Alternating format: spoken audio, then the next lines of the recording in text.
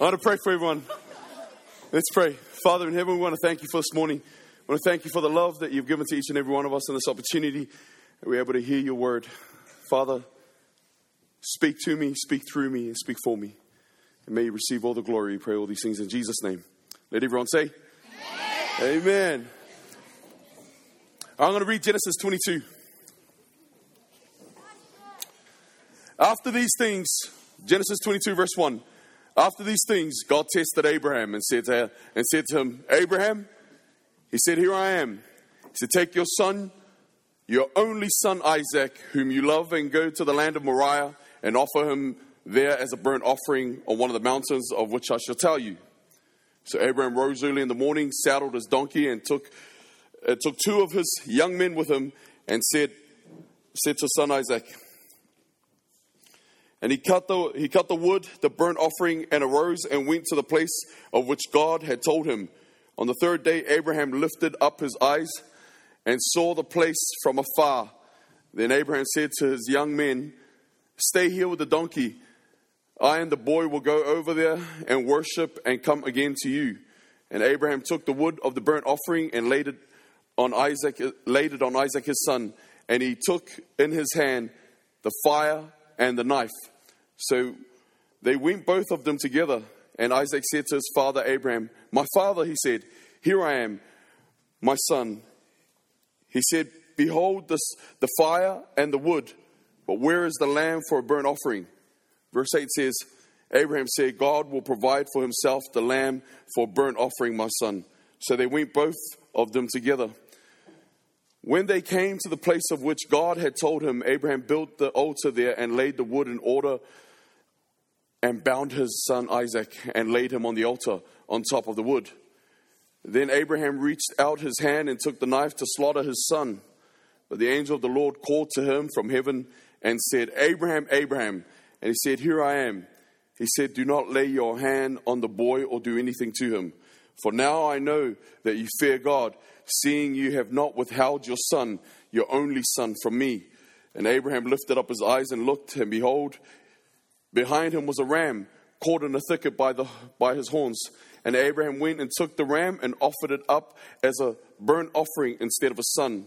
So Abraham called the name of that place, the Lord will provide. As it is said to this day, on the mount of the Lord it shall be provided. If ever I've read anything in the scriptures that was very difficult to digest, it's this one here in Genesis 22. How God could ask Abraham for such a thing. He's asking Abraham to give his son over as a burnt offering. If I think back in my own walk with God, my testimony about God, the very first person that jumps into my mind is my son. Before I even gave my life to God, or before I even sat down and opened the Word of God, God revealed himself to me through my son. The sort of person that I was before my son was born was that I didn't really care about anybody's life, and I didn't really care about my own life. The only thing I ever cared about was the group of guys that I was with and the cause that we thought was worthy. I said to myself, if I was going to give my life to anything, I'll give my life to that. But I had no respect for anybody else. I just didn't have any. The only people I had respect for was the group of friends I had. And almost anything I went out to do, I did it ruthlessly because I didn't care about my own life. A girl that I was seeing at the time rings me up and she tells me that we're going to have a child. And I remember saying to her that I was going to be a terrible father. There's no way in the world we're going to go ahead and have this baby. And I remember telling her that, I'm not ready to be a dad. And she said, oh, okay. I don't want to talk to you about it. And if you don't want to be there, then that's okay with you. That's okay with her. So she ends up, putting the phone down, and I try to make arrangements with her to try and, pull away from, the idea of having this kid. And in the end, we ended up not talking to each other for about 9 months. A family relative of hers calls me up after 9 months, and I was stubborn. I had my father's stubbornness. Didn't talk to her at all, didn't care about anything after that. But 9 months later, a family relative of hers calls me up and says, I just want you to know that you had a boy today. So I just put down the phone. I sat there with a group of guys, and we were just like, talking. But my mind was turning, and I was thinking about whether or not I should go and see this boy or not. Something shifted inside me, and I decided, you know what, I want to go and see this boy. I'm just going to show my face and leave. So I convinced the guys, and we all jumped in the car, and I remember the day like it was yesterday. We drove to Waitakere Hospital. And we got to Waitakere Hospital. We waited till every single person in her family had left who were there to visit her. And as soon as everyone had left, I told the boys, I'm going to be in and out. I'm just going to show my face and I'm gone. They said, all right, we'll be in the car. So I jumped out of the car, walked inside. What I didn't realize was that something was going to take place as soon as I walked into that hospital. I was walking in there as a person, as I said, who did not care about life, did not care about anybody else's life. And I don't have respect for anybody, just the crew that I was with. And as I was walking into this hospital, I walked in there. His mother is asleep, but he's asleep on the other side, and he's awake. Oh, sorry, his fingers were like sticking up, and he's looking at his fingers. And that's the image that I can still remember as I was looking over to him. And for me, this is the very first time I'm starting to, I'm at the hospital seeing a child that belongs to me. This is my flesh and blood. For me, it was like, this is like my second chance in life. And it was look, this boy is me. I couldn't believe that this boy is like a part of my body. And so I was like walking over to him just to have a look at his face and look at his fingers. And I was like making sure all his fingers were all there. I picked this boy up, sat at the edge of the bed, and I held him close to me. I couldn't take my eyes off the boy. I just couldn't stop holding him close to me, and I could feel his heartbeat. I could feel his breath on my neck, and I was just like so excited. I was so happy. And I caught myself smiling a few times and just looking at this boy, and I was so excited that this is my son. And what was supposed to be an in and out moment ended up being a 3.5 hour moment. I was talking to him as if he could understand me. And I was, pulling funny faces and stuff. I just couldn't believe this boy was me. This is my son, And this whole time before he was born, I thought I'd never be a good father. I'm looking at him like, this is me. And for the very first time, I was fully in love. I was in love with the boy. And so I turned to his mother and I said to her, listen, whatever you've purchased him, return it. Because I want to be the first one to buy his first outfit. I want to be the first one to buy his first formula, whatever it is. I just want to be the one to say that I was the first guy to buy this. In fact, I'll be the first one to come here and take him out. So I'll get him a car seat. I was saying all these things. So I was just excited about life again. And as I was making my way out of the hospital, I was like thinking to myself, I'm a father and I can't wait to see this boy again tomorrow. But if I'm going to see him tomorrow, I have to survive tonight. So that means I'm going to have to start caring about my life now. That means I'm going to have to start caring about my life. And so here I am walking out of this hospital. I'm making my way over to the boys, and the windows were down. A lot of smoke butts out the window. They'd been there for 3.5 hours. I jumped in the car, and the driver looked at me and he said, in and out. I didn't say anything. I was just sitting there. I was like thinking, oh man, I've got a boy. It's my son. Car reverses and it comes out onto Lincoln Road out in West Auckland. And the driver went to do a burnout, and he went to do a burnout down this road, Lincoln Road, and just take off. And I remember the car just picking up speed. And I said, hey, this road here is 60. So you go 50. The driver's looking at me like, what the heck is this guy on? And he looked at my face. I was serious. And he looked at me and he said, dude, just chill, man. Man, I'll get 45. And I said under my breath, you could hit somebody's father or somebody's son on the road or something, Like you could have an accident. That could be somebody's. All of a sudden, I started thinking about other people. I started caring about other people's life. And, we went to the supermarket one day, and me and the boys were in there, and I got to tell you, our normal tongue, or, it was like every second word was a curse word, that's just normal for us. And as we're down one of the aisles in the supermarket, the boys are just talking in their normal tongue, in curse words and everything. And around the corner walks this man and 4 of his daughters as they were in the supermarket. They walked into the aisle that we were in, and I turned to the boys and said, "Hey, watch your language." Like, what? I said, "He's a father and his kids, man. Show some respect." So all of a sudden, I started respecting so many people. I was so in love with my son. And here's the thing. God reveals himself to us in love at times. And so for me, my first experience of God was through my son, who changed me in a way that I started loving my life and loving others. So looking at, and as I'm reading Genesis 22, and I'm seeing that God would ask Abraham to make a sacrifice of his only son, his only begotten son. It was like, this is your legitimate son, your legitimate heir. You're asking him to make that sacrifice. And how on earth are you supposed to do? And then secondly to that, as I'm reading this story, I'm thinking, how is Abraham responding to that? How could Abraham respond to that? How could he agree to that?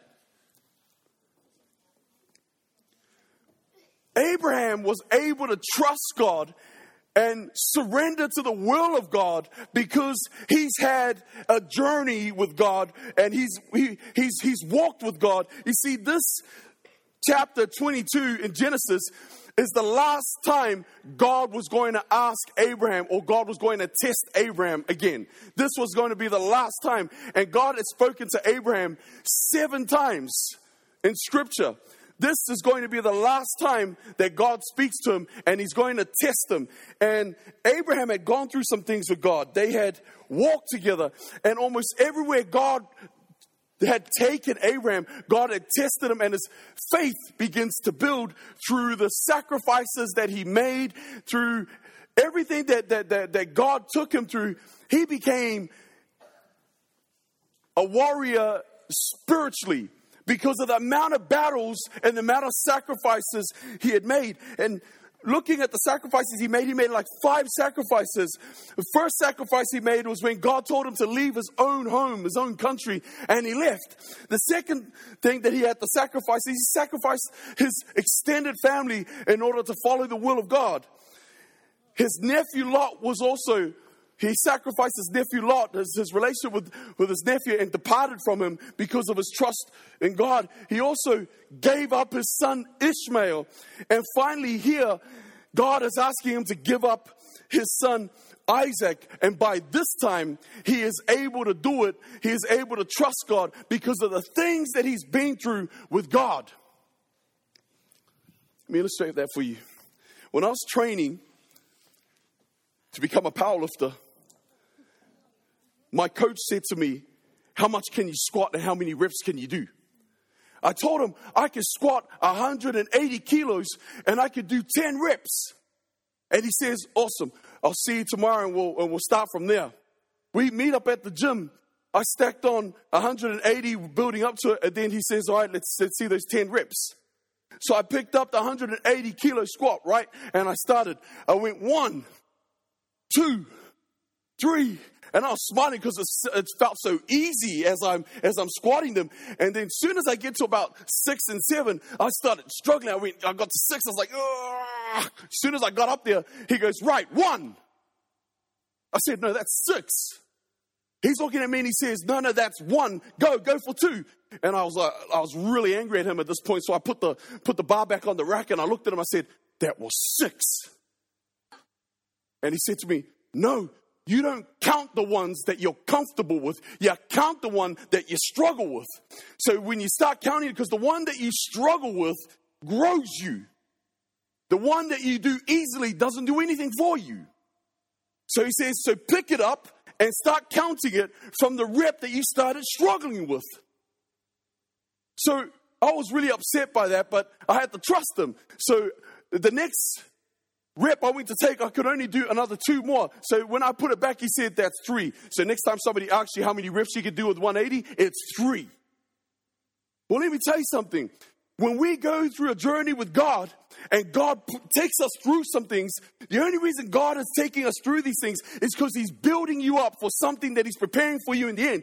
Every single thing that Abraham sacrificed, God was able to bless them abundantly because God was leading him somewhere. God had a plan and a purpose for his life. So this is the final verse I want to read you. In Genesis chapter 22, verse 14, it says, so Abraham called the name of that place, the Lord will provide. When Abraham went to sacrifice his son, God gave him a substitute, which was a ram that was behind him. He trusted in God, and he actually knew that God was the resurrection. So he knew that if he took his son's life, that God would resurrect his son. But just before he could even bring the knife down on his son, God said, stop, take the ram behind you. So he goes and takes the ram behind him and sacrifices it. But right there on that hill, he looks to another hill that's in the north, 300 meters away. And here's what it says in the final verse, Genesis chapter 22, verse 14. So Abraham called the name of that place, the Lord will provide, or Jehovah Jireh. As it is said to this day, on the mount of the Lord, it shall be provided. The actual Hebrew for provided or Jireh is actually seen. So you can actually translate it as, so Abraham called the name of that place, the Lord will be seen. On that mount, the Lord shall be seen. So while he's sacrificing his son, he looks 300 meters away on another hill. While he's about to sacrifice the ram, he looks on the other hill and he sees a vision of Christ on another hill called Golgotha.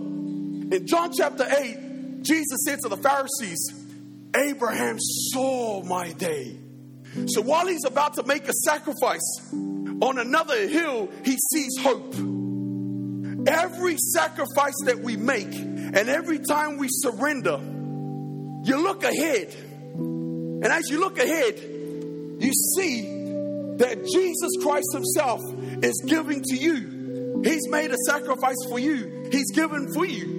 So if I look back at the things that I've given up for God, I can see beyond all those sacrifices because the greater sacrifice tops them all. And that hill is a greater hope and a greater blessing for each and every one of us, so long as we're willing to surrender to God. Our Father in heaven, we just want to thank you for this morning. We want to thank you for your love. Father, help us as we journey with you to trust you in every step of the way because, Father, you have us in your mind and you have a purpose for each and every one of us. Some of us give up on our first trial. Some of us give up on our first struggle, not realizing, Father, that there's a blessing waiting for each and every one of us if we stay on the course that you've given to us. So I pray, Father, that you'll give us the strength. Lord, we're not asking that you'll take away our trials. We're asking that you'll give us the strength to be able to endure them. Bless each and every one of the students here today. We pray all these things in Jesus' name. Let everyone say, God bless you.